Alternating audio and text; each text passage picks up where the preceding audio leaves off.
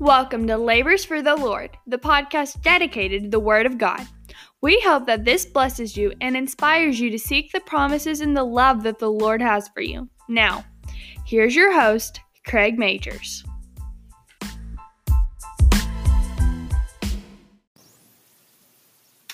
What's up, guys? Welcome to Labors for the Lord. Hope everyone is blessed in the Lord today.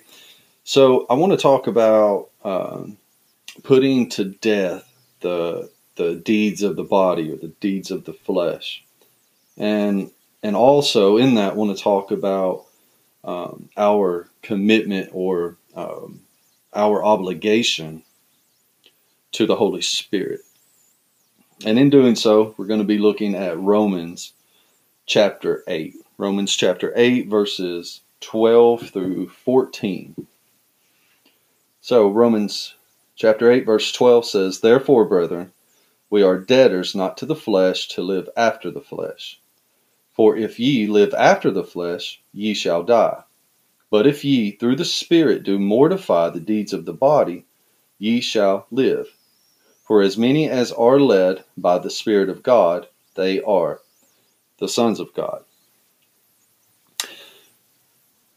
First off, in verses 12 and 13, Paul, he is not warning believers that if they give in to the flesh, that they will lose their salvation.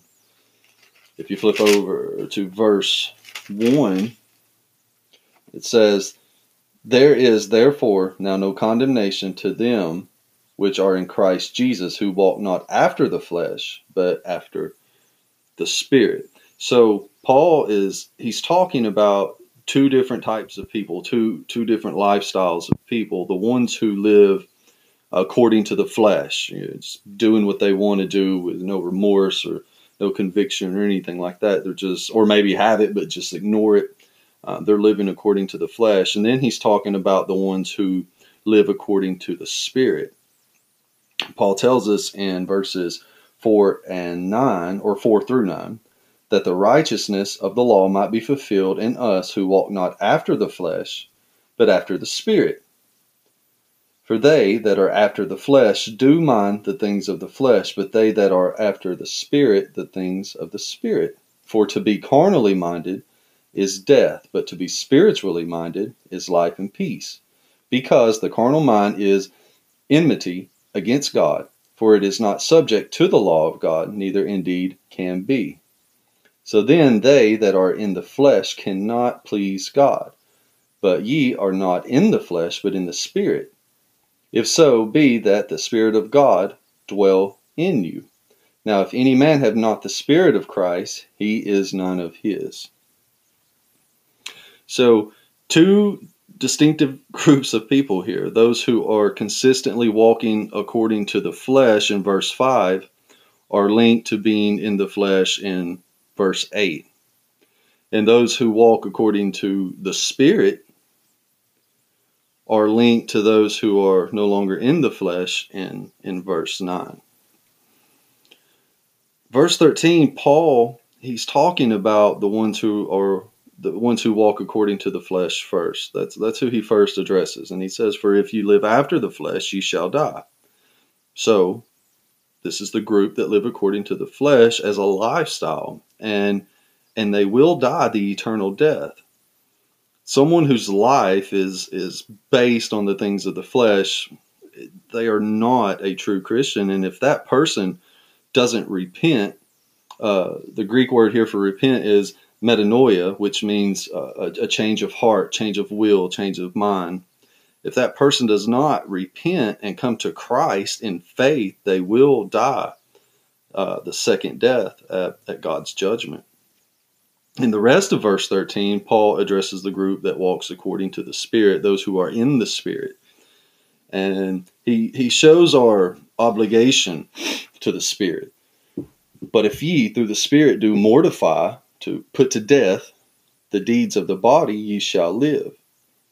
And as a believer, you have the capability, you have the means to put to death the deeds of the body. And that capability, that means, is God's Holy Spirit. Amen. And not only do we have the means to put to death the deeds of the body, but also we have the obligation, because sin cost Jesus his life. And he also gives us a promise here in verse 13. It says, if ye through the Spirit do mortify the deeds of the body, ye shall live.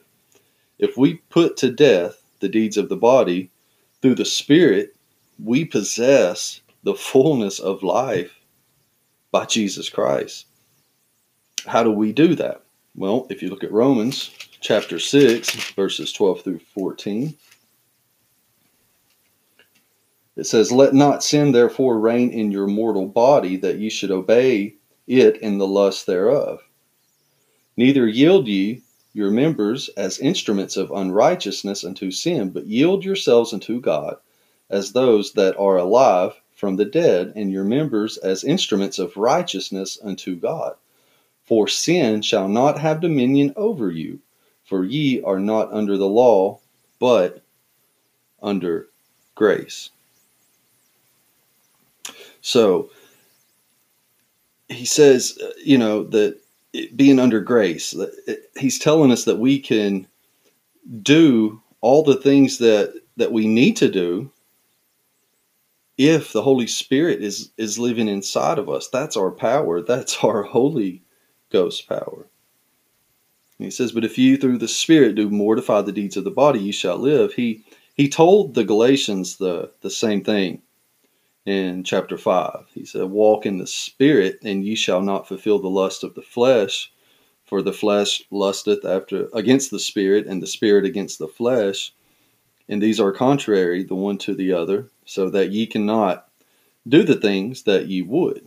But if ye be led of the Spirit, you are not under the law.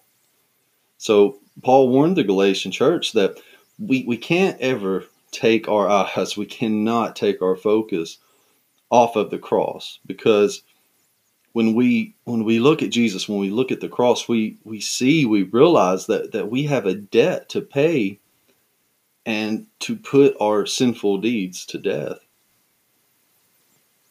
In Romans 8:14, he tells us, for as many as are led by the Spirit of God, they are the sons of God. And the word led here, the Greek word is ago. And here it's used metaphorically to mean one following a guide, or one that is completely under the direction of a guide. And an example of this could be when God sent Moses to Pharaoh, and God told him to go, and that he would be his mouth and teach him what words he was to say. In Exodus, it says that Moses told Aaron all the words of the Lord which he had sent him, and all the signs that he had commanded him to do. Then Moses and Aaron went and assembled all of the elders of the sons of Israel. God told them what to do, and they did it. Another example would be Exodus chapter 13, when the children of Israel were in the wilderness, and they were led by a pillar of cloud by day and a pillar of fire by night. And when the cloud moved, they moved. Whenever it stopped, they stopped and set up camp. So we as Christians, we as believers, we have to be willing to do what the Lord says, to obey him.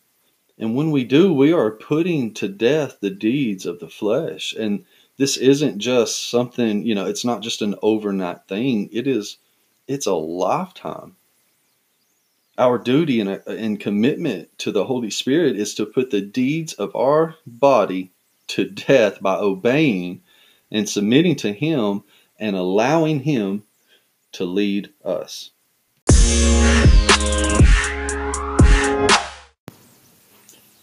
Faith. So what is faith? Hebrews chapter 11 tells us exactly what faith is. Now faith is the substance of things hoped for, the evidence of things not seen. For by it the elders obtained a good report. Through faith we understand. So you can see from this passage here that real faith has real substance. And once you get it, there will be some real evidence. And faith is is very important, and without it, it is impossible to please God. Hebrews chapter 11, verse 6, but without faith, it is impossible to please him. 2 Corinthians 5:7, for we walk by faith and not by sight. So faith is the same as trusting and believing, having confidence. Jesus said in Mark 11:22, have faith in God. In Matthew 21:21, he said, have faith and doubt not. Jesus said, have faith in God. As God in the flesh, he also said in John chapter 14, ye believe in God, believe also in me. And like a lot of people, I know I have some family and friends that they believe that there is a God, but they deny Jesus as their Savior. They don't believe that Jesus is God in the flesh.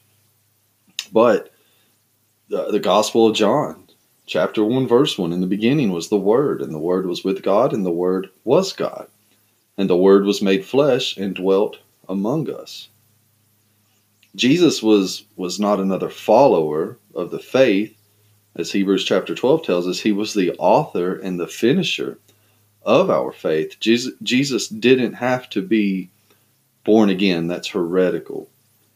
We have to have faith in him. We need to put our faith in Jesus, because Jesus is the only way to God. Now, Hebrews chapter 11 is like the Hall of Fame chapter of faith.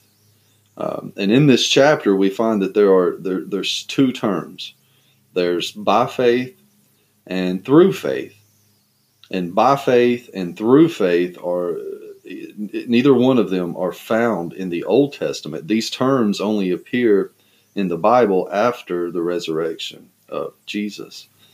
And these terms, they actually have different meanings. The term by faith shows up 33 times in the New Testament, and 24 of those times it deals with the service after salvation.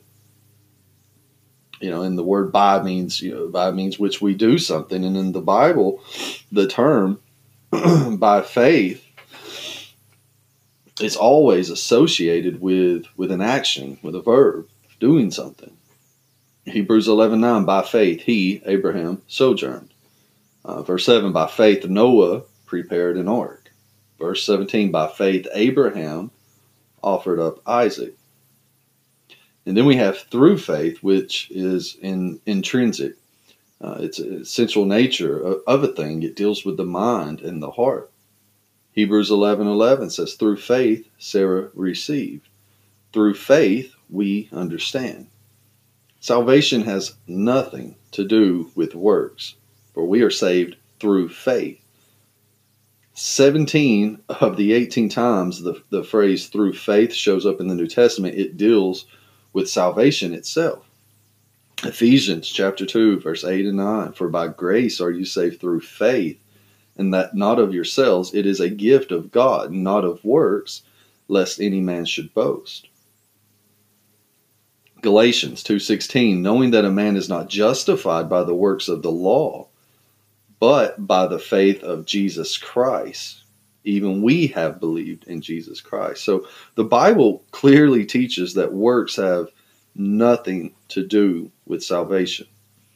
Work is defined as anything that requires effort, burns calories, etc., etc. The problem with our good works is that even they are filthy. Isaiah 64:6, but we are all as an unclean thing, and all our righteousnesses are as filthy rags. So we can see that we are saved through faith, and then we serve by faith. Salvation is through our Lord Jesus Christ, Romans 6:23. So someone is not saved because their mother and their father and their pastor are saved, or because they go to church, or because they've been baptized. That's not what saves you. Jesus said you must be born again. And salvation is personal. It's personal. Romans 14:12 says, every one of us shall give an account of himself to God.